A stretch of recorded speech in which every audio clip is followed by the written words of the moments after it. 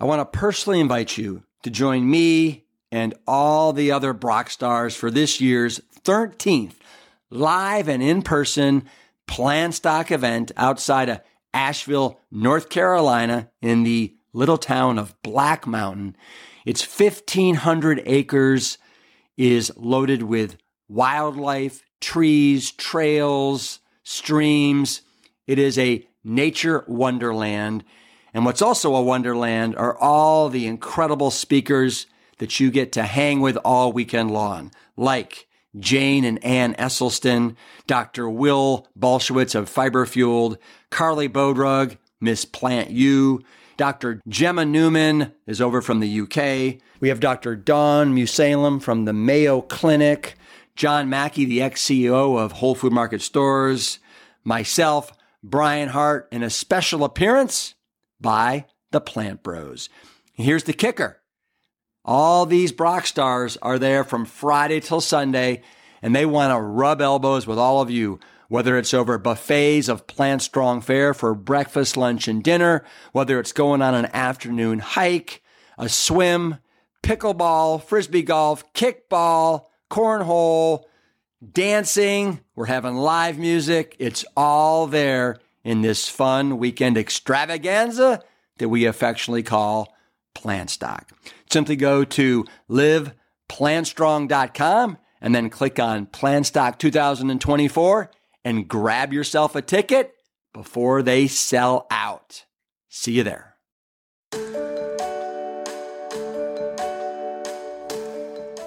I want to welcome you to a very special episode of the Plant Strong podcast. This week, I am live from the Esselstyn family farm with my parents, Ann and Essie, as we prepare for the kickoff of our 9th annual Plant Stock event, which starts tomorrow, August 14th. We affectionately coined the event Plant Stock back in 2011 for a number of reasons. One, the farm is located about 2 hours from the famed 1969 Woodstock event. Secondly, my grandfather, believe it or not, was the medical director for Woodstock. And then lastly, we invite all of the plant-based Brock stars to take the stage at Plant Stock, just like Woodstock invited the perennial rock and roll stars of the time to join its stage. This farm, as you're going to learn, has been in the Esselstyn family since 1675, and in fact is one of only 2 family farms in New York that have been owned and operated by the same family for more than 300 years. There's a certain magic in bringing Plant Stock back to its roots. The event may be virtual this year, but serendipitously, it also allows us to open our doors to thousands of you to this special place. In the past, we had to cut it off at about 550 people. So today, I am sitting on the front porch with my mom and dad, and we're going to reminisce about the early days on the farm. You're even going to get a detailed play-by-play of my father's 1956 Olympic rowing race. I still get excited hearing about this special moment in his life, even though it's been, decades and decades. And his Olympic birth started right here on the Esselstyn family farm, where his dad, I should say nearby, where his dad treated patients, including a few very famous ones that you're going to hear about in the broadcast. So sit back, relax, enjoy this visit with my parents, and do join us if you can for our virtual Plant Stock immersive weekend that starts tomorrow. We're saving you a seat right next to us on the porch. PlantStock2020.com has all of the registration details, and if you can't join us live, know that every ticket includes an all-access video pass to watch later. Thanks.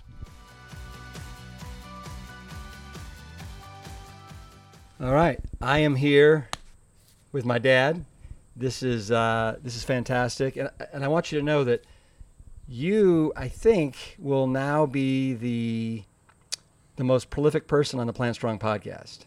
I think this will be your 4th episode that we've done together, and the reason why I wanted to pull you aside and do something right now is because obviously we're at the farm in upstate New York, and we've got our big Plant Stock 2020 event coming up. It'll be our 9th annual Plant Stock, and I thought this would be an appropriate time for us to reflect on your childhood, growing up here on the farm, and how it impacted you as a man growing up, and just we'll kind of let it flow and see what happens. But just for starters, how long has this farm been in the Esselstyn family? I think you were actually it was my stepmother and you in the 1985 or 6 went to Albany for the tricentennial, which is a farm that had been in the same family for over 300 years. Yeah. So somewhere of the order of 1675. So the farm has got quite a tradition to it. to put it mildly. I mean, that's 300 and, if my math is correct, that's 345 years. Yeah, we're moving on. Yeah, yeah. And I think I've also heard that it's one of two farms in the whole state of New York that have been owned and operated by the same family for over 300 years, which, I mean, incredible. Now, I want people to know before we dive into this that we're probably going to have some distractions. We've got like six or seven grandchildren running around, and we're doing our best to kind of maintain order. But and of course, Route 23, although it's many yards from here, often will have some heavy trucks and motorcycles that'll give their little echo. Yeah. So bear with us. So when exactly did you and your brothers and your sister and your parents move to the farm? Well, actually, my dad, although he spent a fair amount of time at the farm here growing up as well, his parents, who lived at the farm, also his father was a lawyer working in New York City. So Dad grew up in New York City. When he went to Yale, and then he went to medical school, 2 years at Yale and the last 2 years at Columbia. And then he began his practice of surgery in New York City. We lived in Riverdale, which is a suburb of New York City, until I was 7 years old. And it had always been my father's dream to come back and practice medicine up here, using the farm as a home base. And so it was in 1941, in September, that we moved from New York City to the farm. So 1941, you were born in 33, so that makes you about 8 years old. Well, I was 7 because I was I was about 3. I was 8, 3 months after we moved up here. Okay, yeah. All right. So can you remember back, coming from the city to the farm? That's a pretty big adjustment, I would imagine. Yeah, it was, but it would just seem to flow, though. I mean, there was just nothing that was really difficult about it. We were in sort of a little local school, Clarvik School. It was easy to make friends, and I stayed at Clarvik School through the 8th grade, and then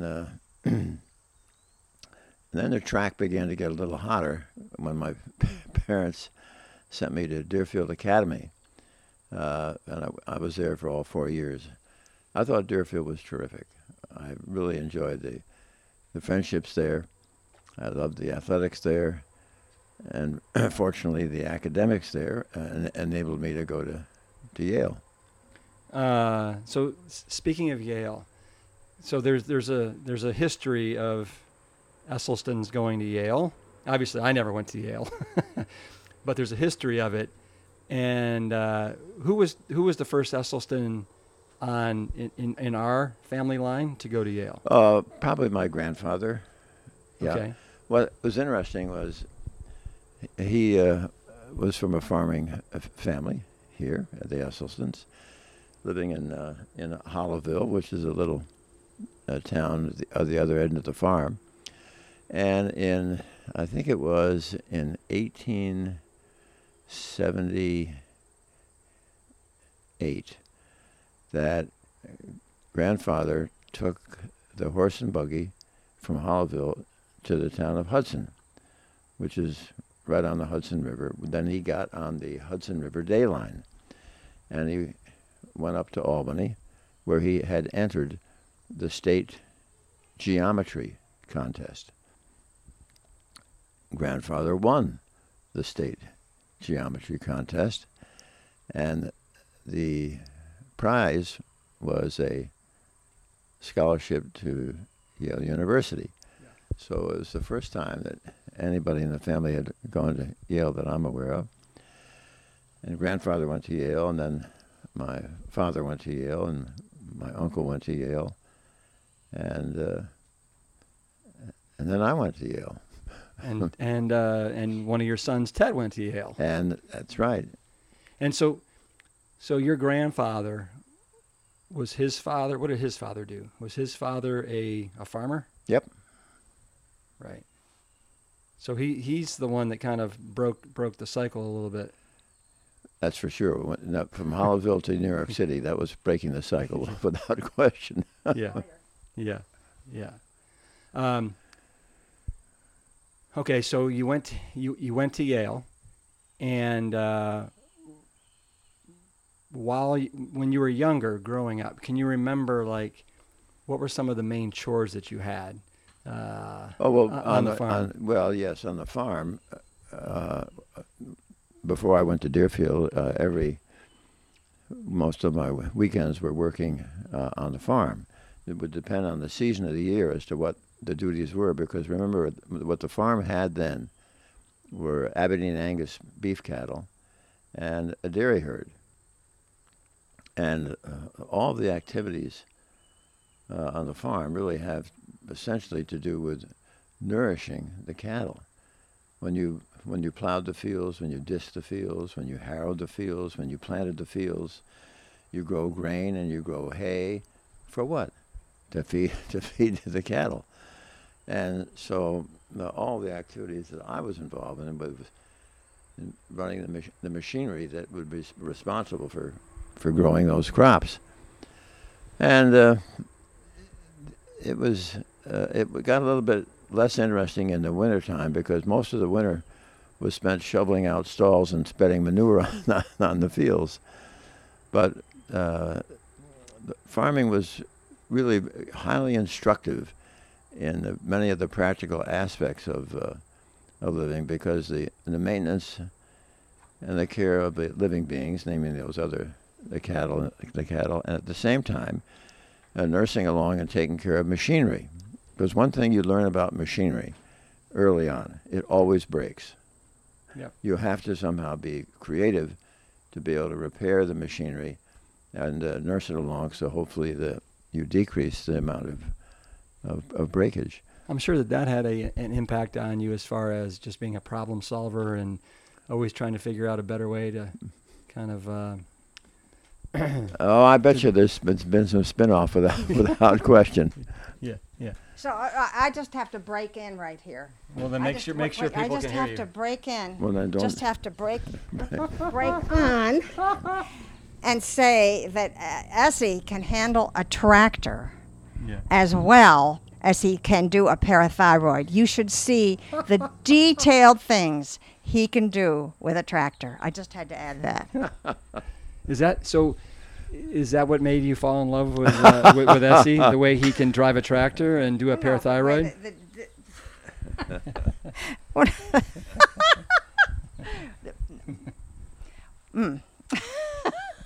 His attention to detail. Well, do you want to know what? Yeah, I want to know what made you really fall in love with Essie. There he was in Cleveland, a medical student, fresh off the 1956 Olympics with a gold medal, and handsome and tall. And I used to drive around his apartment in my car, just hoping he might come out. I never saw him come out, and I was hoping he would. Really? I did. And how did you first meet? Because wasn't there something? My father had also gone to Yale and knew Essie's father, but he knew him because when Essie's father was in medical school, he was on the side coaching freshman football. And my father was playing freshman football. So that's when they met. And we found in our archives a picture of at a banquet, a college banquet, with my father and Essie's father, both in the same photograph. And what year was that? Probably 19. That was probably about 1926 or 7. Yeah. No. Older. Well, anyway. Yeah. It was a crazy picture. Well, that's an adorable story. So that's the end of me. No. Well, so as she just said, that you went to Yale, and obviously you did some rowing while you were there. What inspired you to do rowing? Why crew? Well, it was my freshman year. I went out for freshman football, and that really was not very exciting. I wasn't particularly gifted at what I thought I would do in football, and my roommate, on the other hand, never having rowed before, decided to go out for crew, and he did very well, and he made the freshman crew, and they beat Harvard, and every time he'd come back from a race, he would be absolutely filling me with all these exciting things that had happened with rowing. And so in the summer between the freshman and sophomore year, I had decided that I would try to go out for rowing as a sophomore. Now, I knew that I was behind everybody because they had rowed in the previous year, but I was able to make an arrangement with Bob Kippeth, who was the great swimming coach at Yale, who ran a conditioning class 3 weeks before Yale began in the fall of 1953. And so my brother and 2 fellows from Hotchkiss and myself, we lived in the Payne Whitney Gymnasium under Bob Kippeth's tutelage for 3 straight weeks, and just doing nothing but working out. So that one of the other people with you was Bucky Bush. Yeah, Bucky Bush, who was the youngest brother of George Herbert Walker Bush. And it was pretty exciting for me to start rowing, knowing that one thing I didn't have to worry about was conditioning. So all of my focus really had to be on technique. And that's the way it went all fall. Then we came off the water, and we had, in this wintertime, we had bodybuilding for those who were going out for crew. And then we went out on the water, usually in the end of February, when the ice would come out of the Housatonic River. That's when we would start rowing. And at that point, I made it to the junior varsity for our first 2 races. And I'm happy to say that of the first 2 races in 1954, the junior varsity won, but our varsity had lost. So as happens in those very fateful moments in rowing, when you're out on the water and the coach says to the coxswains, "Alex and Jay, bring your boats together."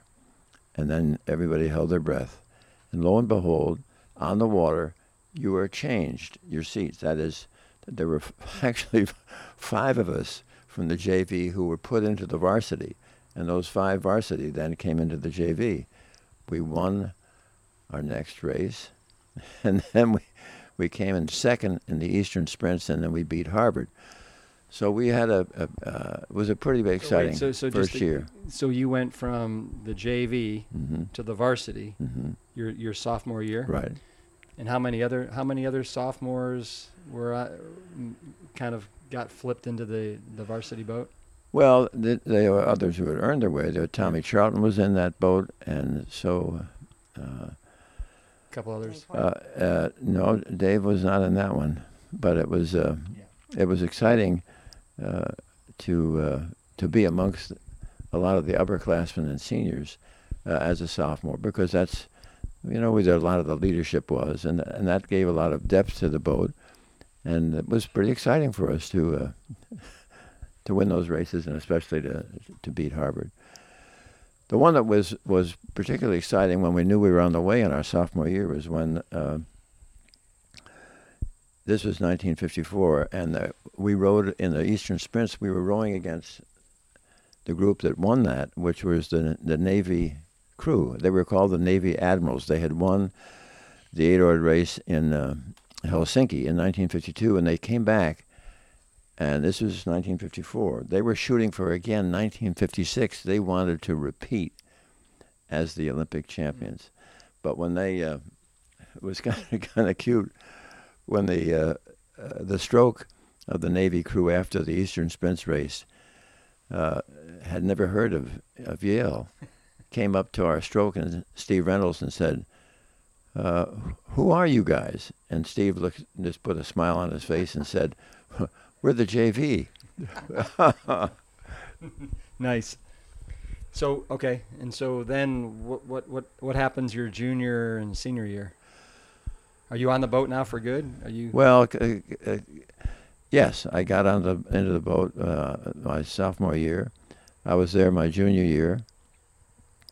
I did not row in the sprints in my junior year. I had a bad couple of 2 weeks there when Jim was making some changes. So, but other than that, I was in every other race through our junior year. And again, we beat Harvard. And now it came to our senior year, and lo and behold, 1956 was the Olympic year, and the idea was to see if we couldn't somehow make it to the Olympic trials. And our greatest competition was, we thought, was Cornell, because we beat Cornell in the first race of the year. The second race down at the sprints, they beat us by maybe 3 or 4 feet. And so now Is 3 or 4 feet a lot? Not a lot.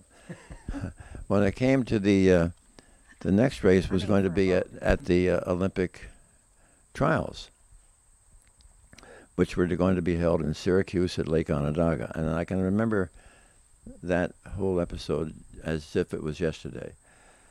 When we left our training spot at Gales Ferry in Connecticut,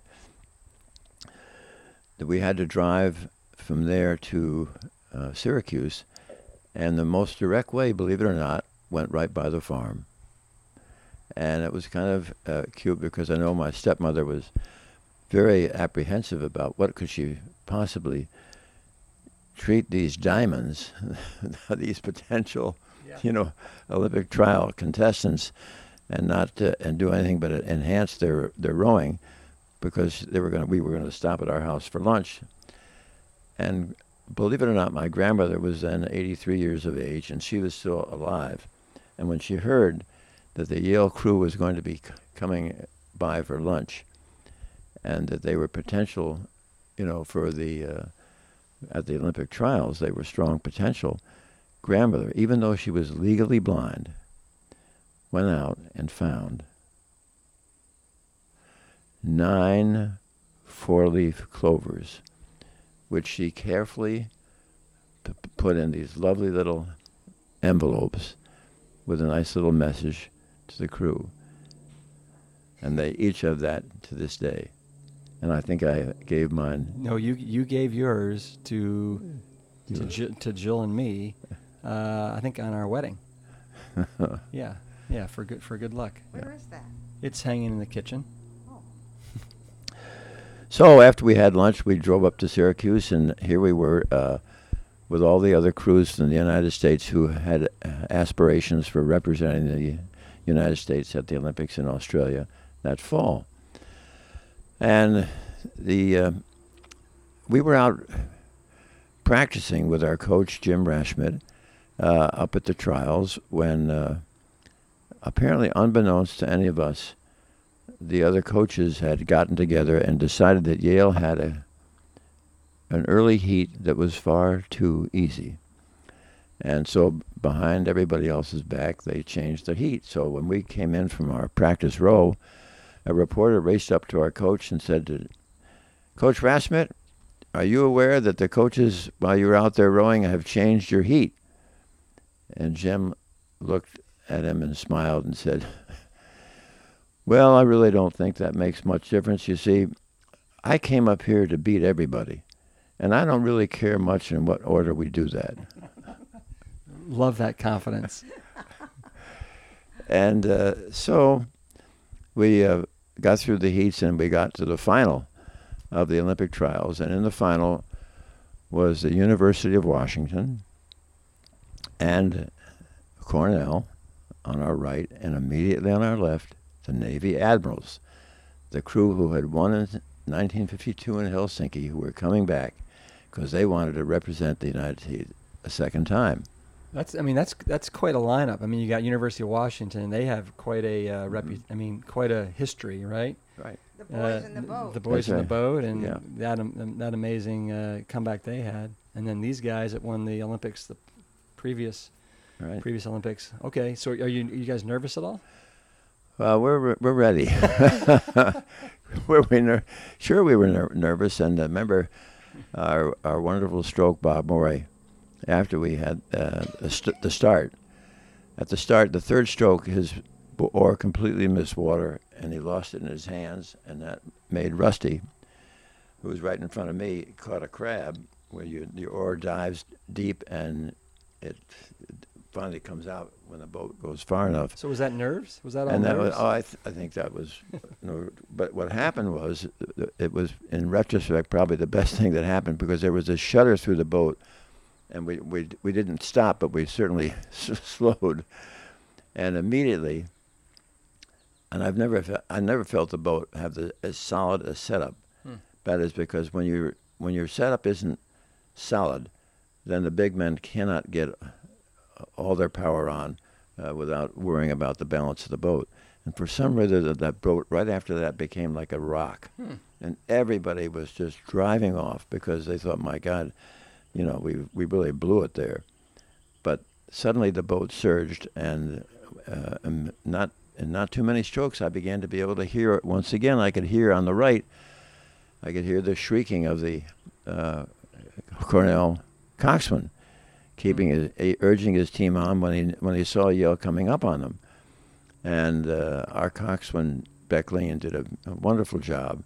I mean, he had this technique of asking for a power 10. A power 10 is when you really hit all your power.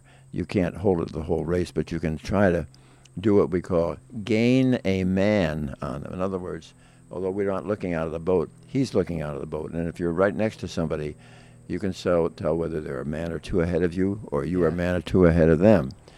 And he would say, after our power 10, he said, "You got me a man, but in reality, we'd gotten him two." And for people that don't know, there's 8 men in the boat. Right. And then, Plus and the cox. Plus the coxswain. But does he count as a man when you're talking about? Absolutely, he counts. Okay. Okay.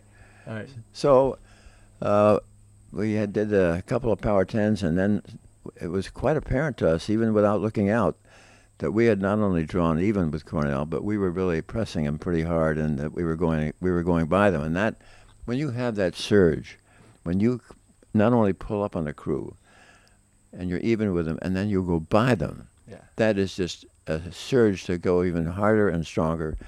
And we won by practically 3/4 of a length.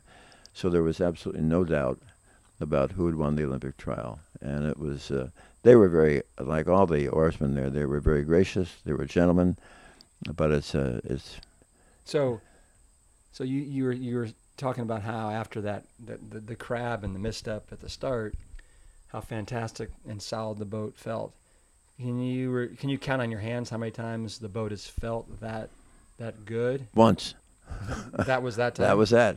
And so, was it also, would you say it was easy speed, or is there such a thing as easy in crew? Or I would relatively just say that there's such a feeling that you're getting the job done when it's that solid, that is such satisfaction in itself. I bet you could argue that what makes it easier is when you know that you're going by somebody. Isn't it though? Isn't it frustrating that how elusive that feeling can be? I mean, you guys were amazing, but you felt that feeling that one time. Did everybody else in the boat? You think? Did you guys talk about it? Did they feel it as well? Oh my God! Oh, Rip. What? Every year at the farm, we have a meeting, a reunion of the crew. I am the only non-crew here. Yeah. And the conversation is only about that kind of thing. The feeling, the two men, the power 10. Again, how it was, what happened. That's repeated every year. I know. And they're all so excited and I even kind of enjoy it. Well, but I'll go back to the question. Did they feel that same thing that you felt? In a different way. Oh, Yeah. no, they all did. Mm-hmm. At least from the memories that they have every year. Okay, so you won the trials. What's next? Well, then my life got to be a little exciting because we had some bad weather at the trials, so that the trials had been pushed back for a day or two. And I was supposed to have matriculated at that time, since I had graduated from Yale, but here I was trying to go into medical school, and I hadn't yet satisfied the organic chemistry requirement. So long before a month or two before the Olympic trials, I knew that we were probably going to have the summer off, and it's not like it is these days. But I had therefore found out that I could go to summer school in organic chemistry at Cornell and satisfy the requirement for medical school. But because the Olympic trials got pushed late, I was 2 days late starting my organic chemistry at Cornell. Pretty exciting course, I'm sure. So that was 6 weeks. Yes, I did pass, and after that 6 weeks, it was now probably about near the end of August, and we had to start getting ready for the Olympics. I mean, it's when you think about where we stand today, nobody ever would have taken 2 months off once they had qualified for the Olympics. They would be training right up until but that was the way it was in that era. And I was just about thinking that after I finished rowing, so remember, this was Australia, so the Olympics were in the end of November. And I didn't really feel that was a way to go to medical school, so I thought I would just keep on rowing, and then after the Olympics, maybe take a trip around the world, come back, and then start medical school the following year. But my draft board said otherwise. They said, if you're not in medical school, you will be drafted. And yes, you could row the Olympics, but you would be then immediately go into the Army as a private. And so I then went to Yale Medical School and said, look, I've got this situation where I'm rowing in the Olympics, but I also have to be in medical school. And they said, well, we never really got a chance to answer your application. Why don't you think about coming to Yale? It would work out perfectly. So times have changed. So I started. So I had it started in September of 1956 at medical school in the morning, but every afternoon, of course, the guys would come by and pick me up, and we'd go out and practice rowing. So it was sort of a peculiar initiation to medical school to only be there half time, and then by the 1st of November of 1956, I just left medical school with the team because we went to Australia. And that was where we were then sent, not in Melbourne or Sydney. We were sent to Ballarat. And Ballarat was where they had the Olympic events at Lake Wenduri. And Lake Wenduri was shallow and filled with reeds, but they had this I never forget this famous reed cutting boat that would cut these reeds, which would allow a passageway through these reeds in this lake for the crews to compete. And we were living in an old Army barracks with all the other people who had water sports, the canoeists, all the other oarsmen, and it was where we trained for about 3 weeks before our events began. Now, when the events began, this was on November 18th or 19th, and we had not had a single race since the trials, so that was almost 6 months. You hadn't had one race for 6 months. That was the trials were back in June of '56. Now we were, and so the coach was also quite happy with our conditioning, but in the first race, we came in third in this first heat, but fortunately in rowing, they don't cast you out if you lost in the first race, because in case you broke equipment or an oar or something, you've come all that way, you get to go into what they call the repêchage, which in French means to fish again. Can I stop you for a sec? Yeah. So you got third. Was there anything that happened? Did you guys just not feel? Did you feel rusty because you hadn't raced in 6 months? We were totally flat. Just flat. Just flat. Yeah. And so you guys, did you know it from like as soon as the gun went off? Were you guys like, oh, this is not good?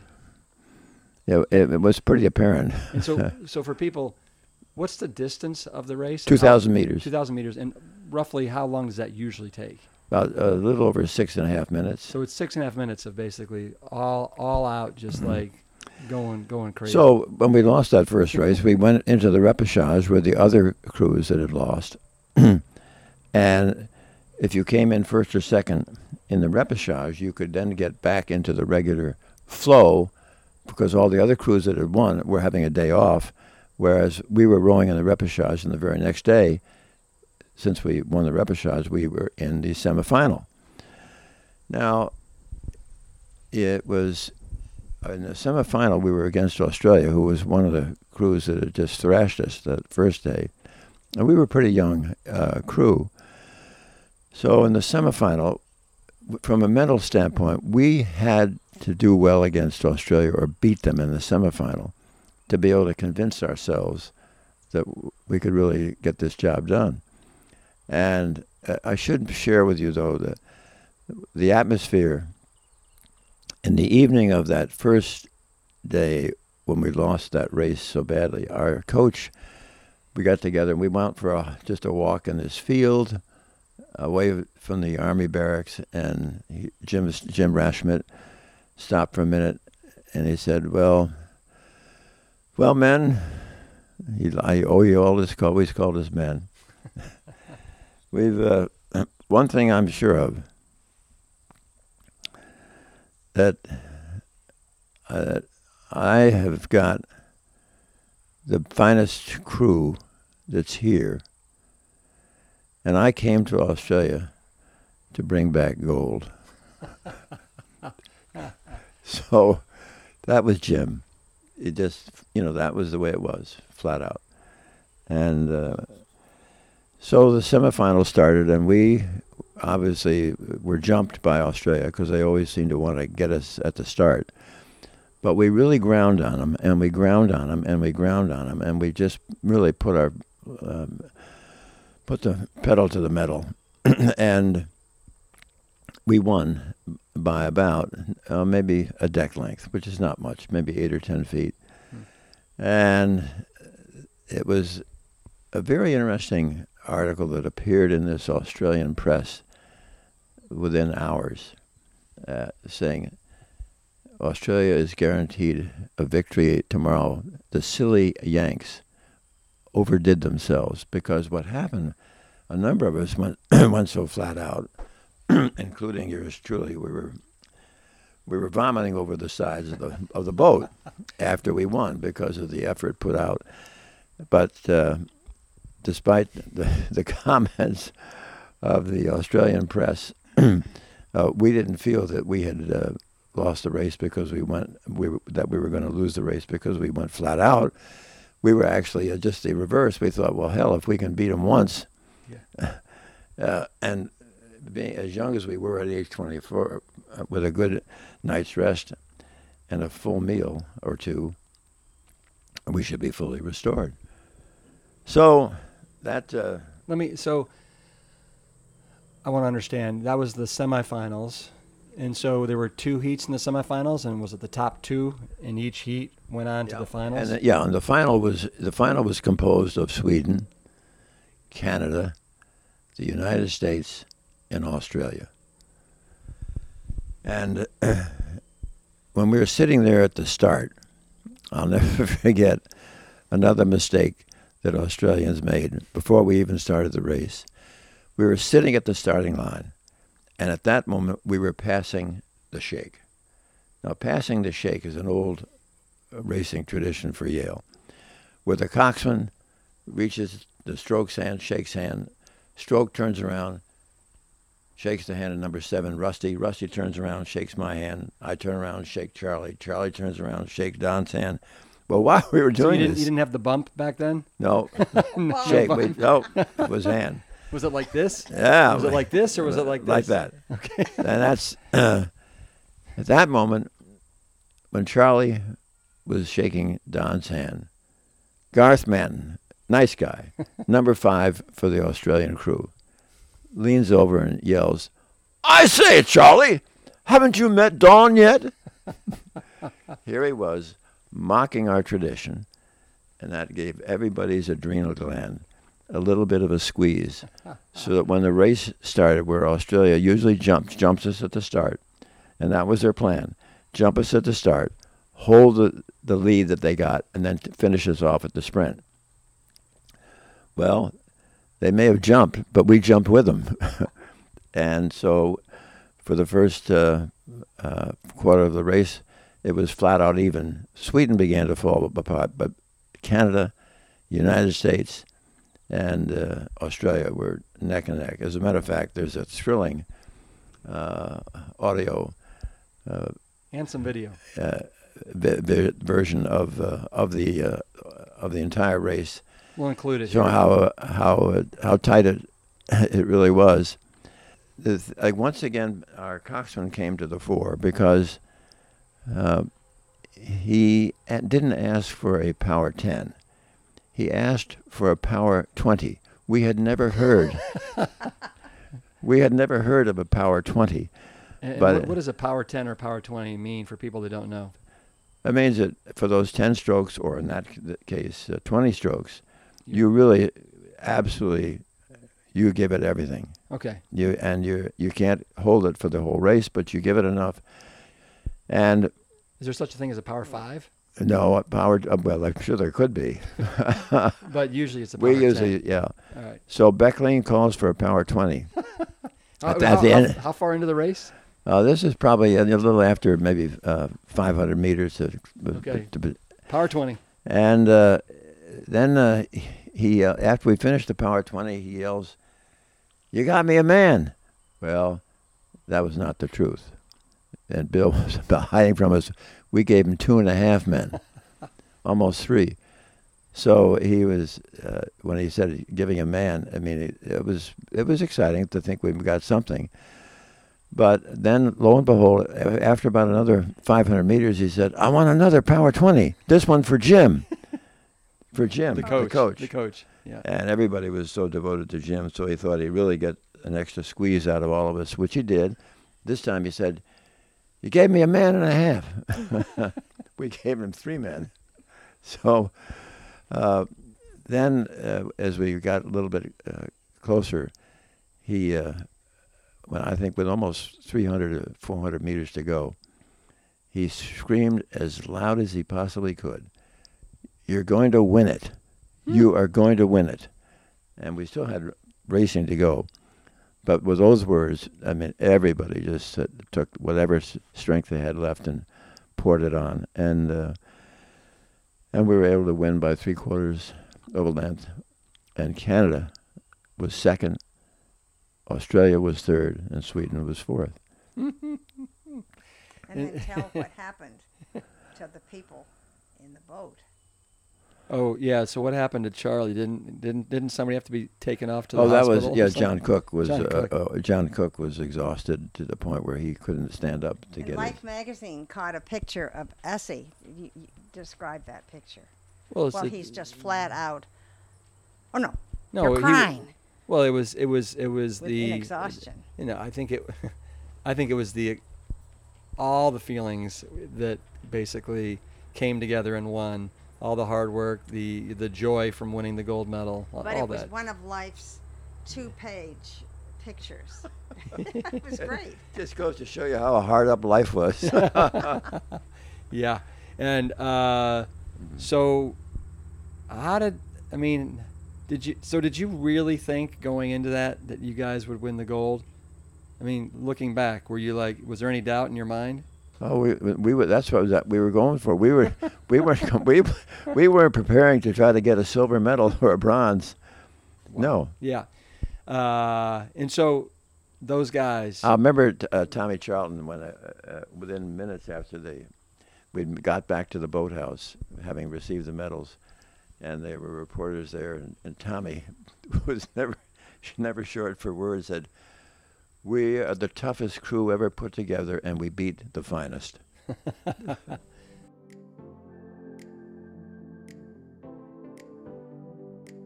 I think it is so awesome the way my father can recall every little nuanced detail of that Olympic race.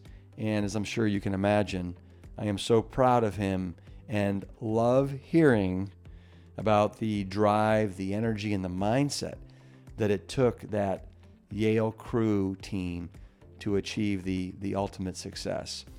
And there's no question it inspired my career as a swimmer and a professional triathlete. And while there may not be an Olympics for our pets, they still deserve the best possible food so that they too can live life to their fullest potential.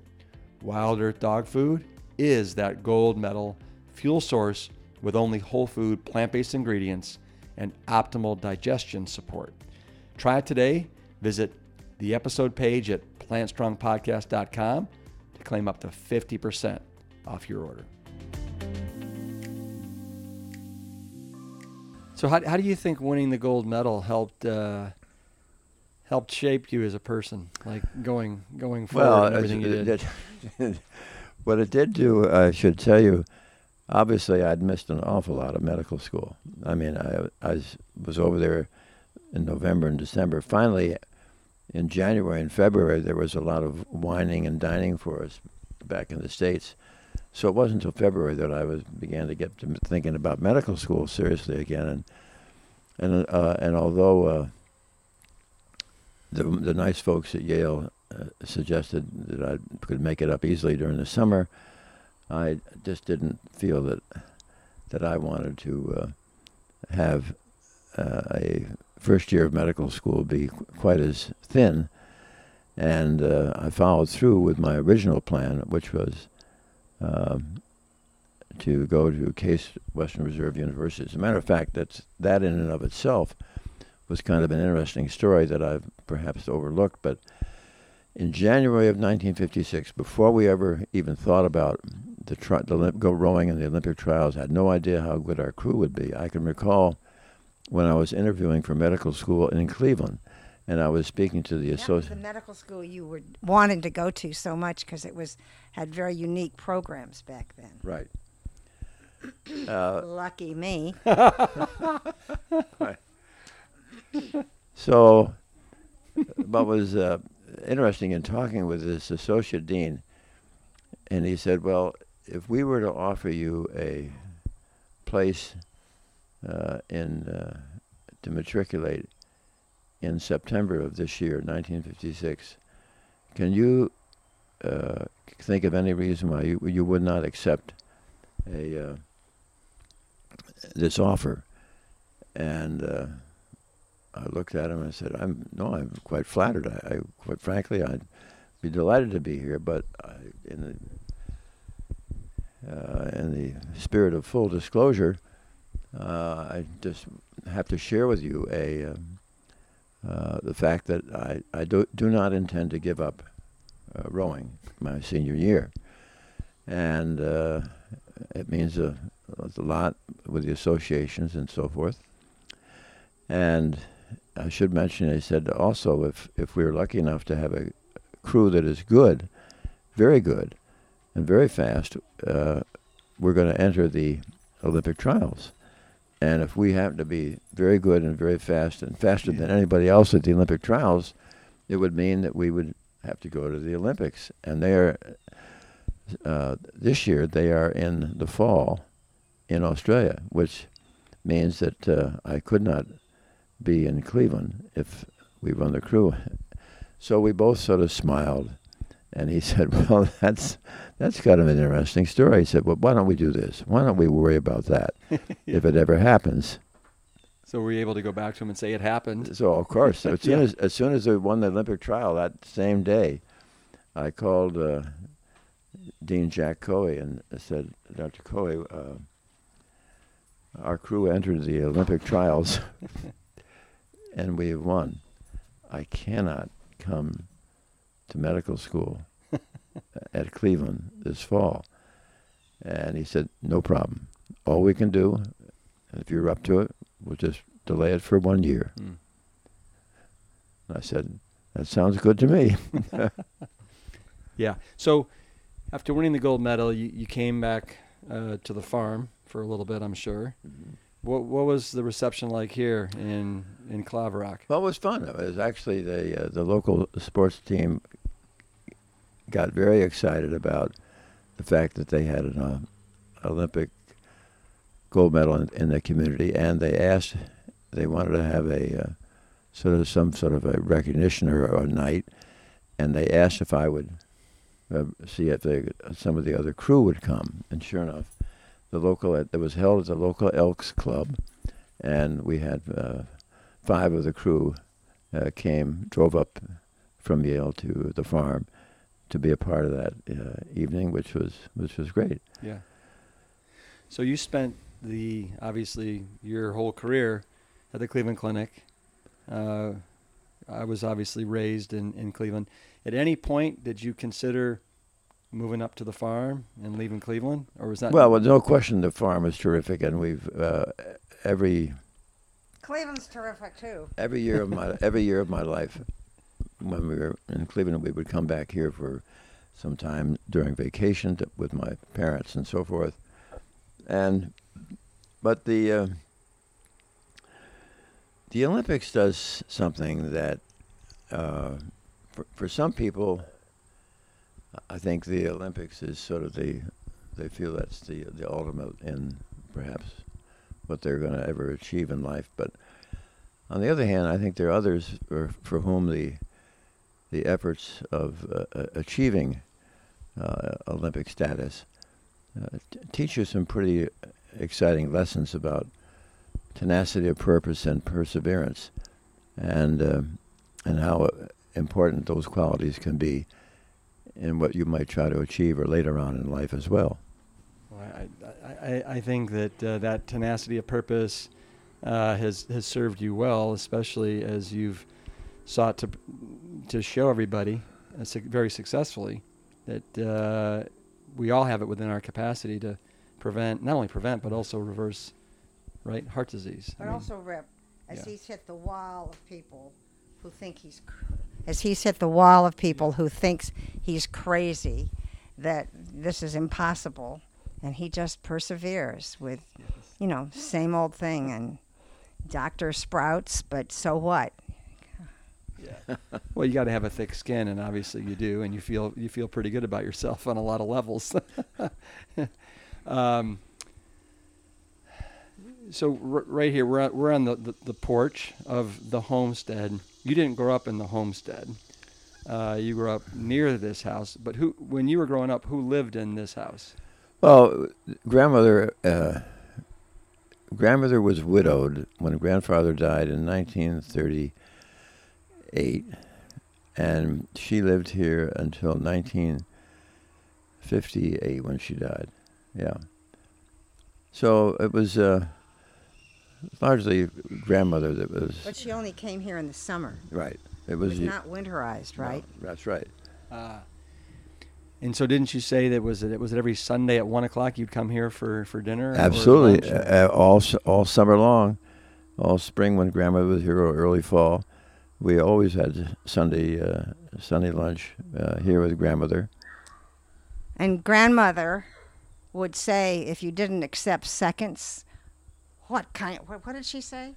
Well, when grandmother had even though she was somewhat partially blind, she had an incredibly acute vision. When my father, who was establishing the first group practice almost in rural America in 1946, when he would interview candidates, I can remember one particular psychiatrist who was being interviewed by my father for a position at the Rip Van Winkle Clinic.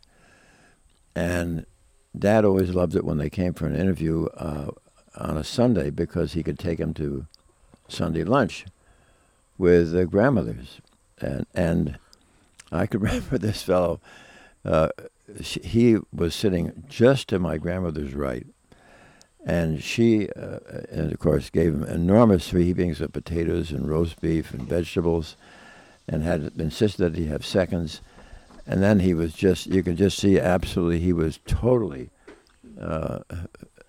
full of food. In comes the dessert, which is this mammoth, big peach shortcake, the best looking thing you can imagine. Oh, and I feel and like peaches now. and it was my grandmother who always insisted on cutting the peach shortcake herself and making the serving. And when she saw that this was a friend of my father's, she really wanted to make sure he felt that he was welcome. So she gave him this enormous piece of peach shortcake, and he didn't dare offend. So he tackled this thing and got it down. And then as the dessert was sort of ending, grandmother looked around, said, "Now, who would like some more peach shortcake?" And Dr. Latke, just looked up and said, "Oh, ma'am, I've had plenty." And she said, "You've had plenty? This is delicious." And he said, "Ma'am, it was so wonderful. Maybe I'll just have a half a piece." And she then took her knife and cut him this enormous piece. And as she was passing it to him, she said, "My husband used to say, 'What kind of a man is half a man?'" Oh no. Now, so we have this backdrop of it's almost like a football field that's behind us here. In the last 7 of the last 9 years, we've had our annual plant stock event here. Do you have any particular memories of these plant stocks? Oh, they were wonderful, and I personally prepared for them by growing zinnias, and I had tons of zinnias, and we also have other things, flowers. So I would make these great arrangements for all the tables, but I also put them inside the porta potties, and we had, I don't know how many porta potties were up, 8. You had no. 10? Probably at least 10, maybe 12. So I will never forget when one man came out of the porta potty and he said, "I have never been in a porta potty with flowers." I felt like this was the perfect plant stock. Well, it's crazy how much planning went into those live events, from the generator, the jumbo screen, the jumbo screen TV, the caterer, the caterer that basically brought a 18-wheeler in here and made all the meals out of there. and then he spent the night. Yeah. The crazy huge circus tent that we would put up, all the little side tents that we would put up,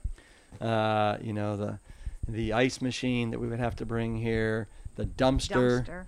the dumpster. The signs we put all around so people weren't going into the barns and places they shouldn't go. Parking 250. Oh, my Parking. The parking. Yeah, parking all We the cars. still have in the basement these big poles with flags that would show you where you would park. Yeah, yeah.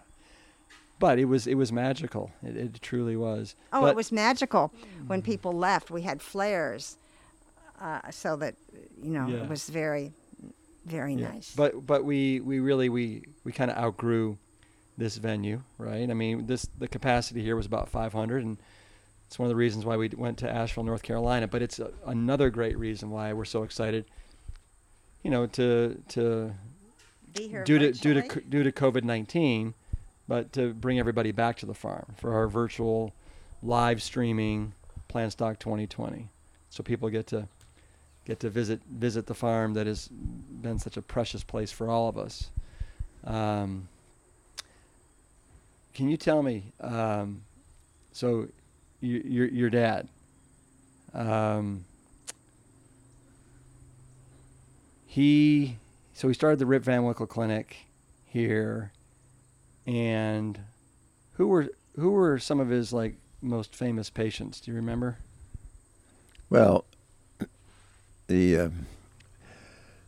although the patient that I recall most vividly from that standpoint would have been while I was still in New York City, and when I was 7 years old, I was introduced to.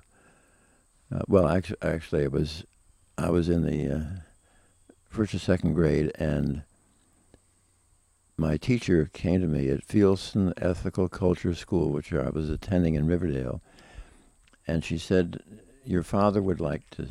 He's out at the end of the pathway, which down to the sidewalk, and it was right in the middle of the school morning. He said, "Your father would like to see you down there." And so I put on my jacket and went down there, and there was my dad with a guy that was just about as tall as my father, and really a very good-looking fellow. And my dad said, "I'd like you to meet my good friend, Mr. Lou Gehrig." And for the last year and a half of his life, while Lou Gehrig was dying of amyotrophic lateral sclerosis, Dad really being about the same age, having an athletic background, and he was sort of given the responsibility, or was asked, and he would see Lou Gehrig practically every day of his life until he died. Yeah. And up here at the farm, for many years after that, the widow of Lou Gehrig, Eleanor Gehrig, was readily often for 10 days to 2 weeks at a time, she would be a guest at the house because of the friendship that had developed between my father and Eleanor Gehrig as she was watching her famous husband literally, sadly, waste away and die. Yeah. So your dad passed away in 1972. I think I remember I was about 9 years old. And to me, it's a crying shame that he passed away at 72. If I'm not mistaken, was it 1972? Right. Yeah. And when I think about, as we were talking about earlier, winning the gold medal was quite an achievement, but it was a stepping stone to a lot of other greater achievements.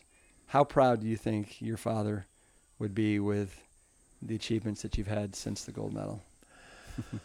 I think we'd have a lot of fun talking about it.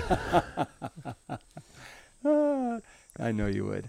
And But especially thinking about, Well, Dad knew about persistence because he himself was not only was he was a heck of a good guard and tackle at Yale's undefeated football team, but he was really quite renowned for although he was about 224, 25 pounds, he was enormously strong. As a matter of fact, he went to when they would go to the county fair every September, and at the county fair, there's always somebody who's a strong man who says he'll take on anybody in the crowd and so forth. And so my dad raised his hand and went up and started wrestling with this guy who, and Dad didn't know that the chokehold wasn't barred. So the guy quickly threw a chokehold on Dad, and he succumbed. And but then 2 weeks later, he found out exactly where this same carnival was going. And sure enough, he drove his car up there and found it where this place was, and raised his hand again and volunteered to wrestle the guy.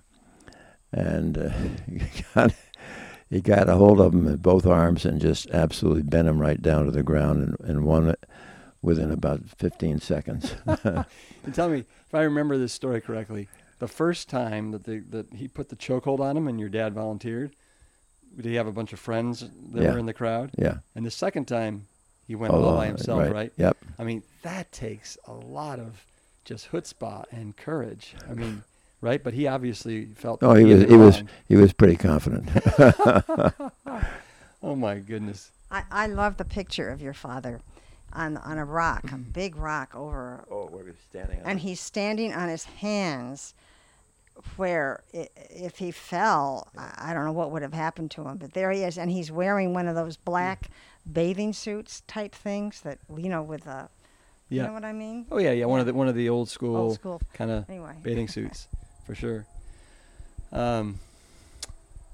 Well, do you guys do you have anything else that you want to add? Anything that's exciting that's going on right now in your work, or anything you want to share?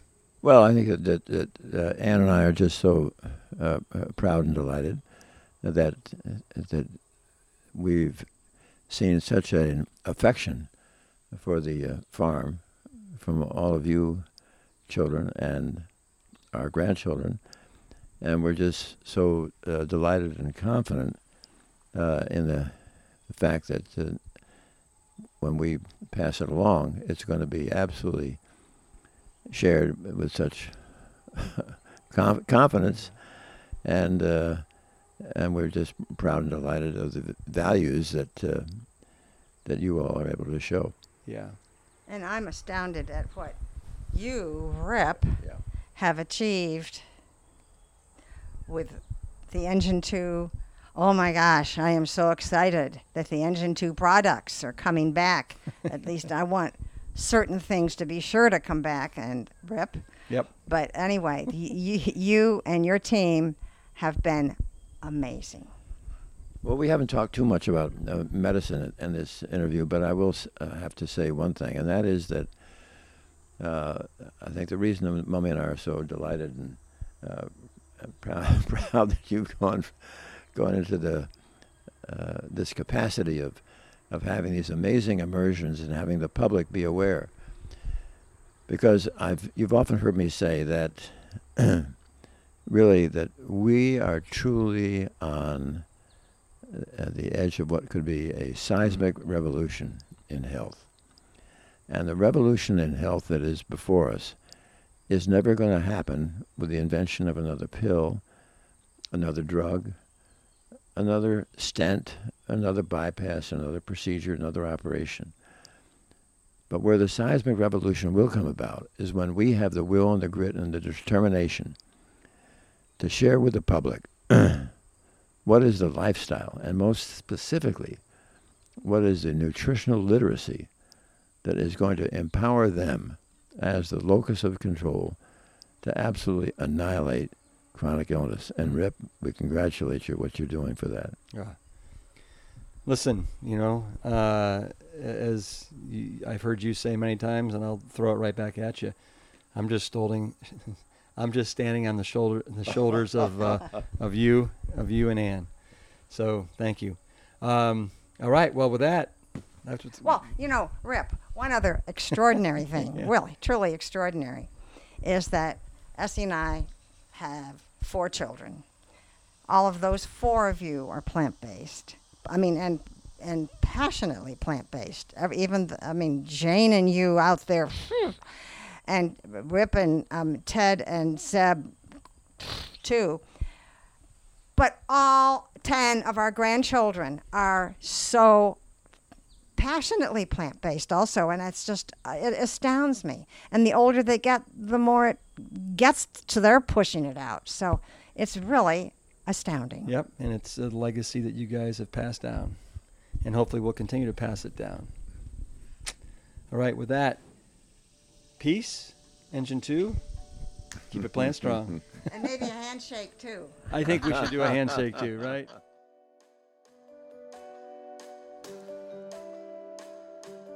Thank you again, Ann and Essie, for everything that you've done for your kids and your grandkids. You are creating a legacy that's going to last a long, long time. And thank you, all of you, for listening and welcoming my family into yours each and every week. I want to welcome you again to join us for Plant Stock 2020 that starts tomorrow. Not only will you hear more about the Esselstyn Farm and my family's history, you're also going to be cooking and learning right alongside many of your favorites in the plant-based movement. We can't wait to share this intimate weekend with you, especially in a time where optimal health and community has taken on a whole new level of importance. We're here to support your journey to complete wellness, and while it may not include an Olympic gold medal, we consider each and every one of you Plant Strong champions. The Plant Strong podcast team includes Lori Kordowich, Amy Mackey, Patrick Gavin, Wade Clark, and Carrie Barrett. I want to thank my parents, Dr. Caldwell B. Esselstyn Jr. and Ann Kryle Esselstyn, for creating a legacy that will be carried on for generations and being willing to go against the current and trudge upstream to the causation. We are all better for it.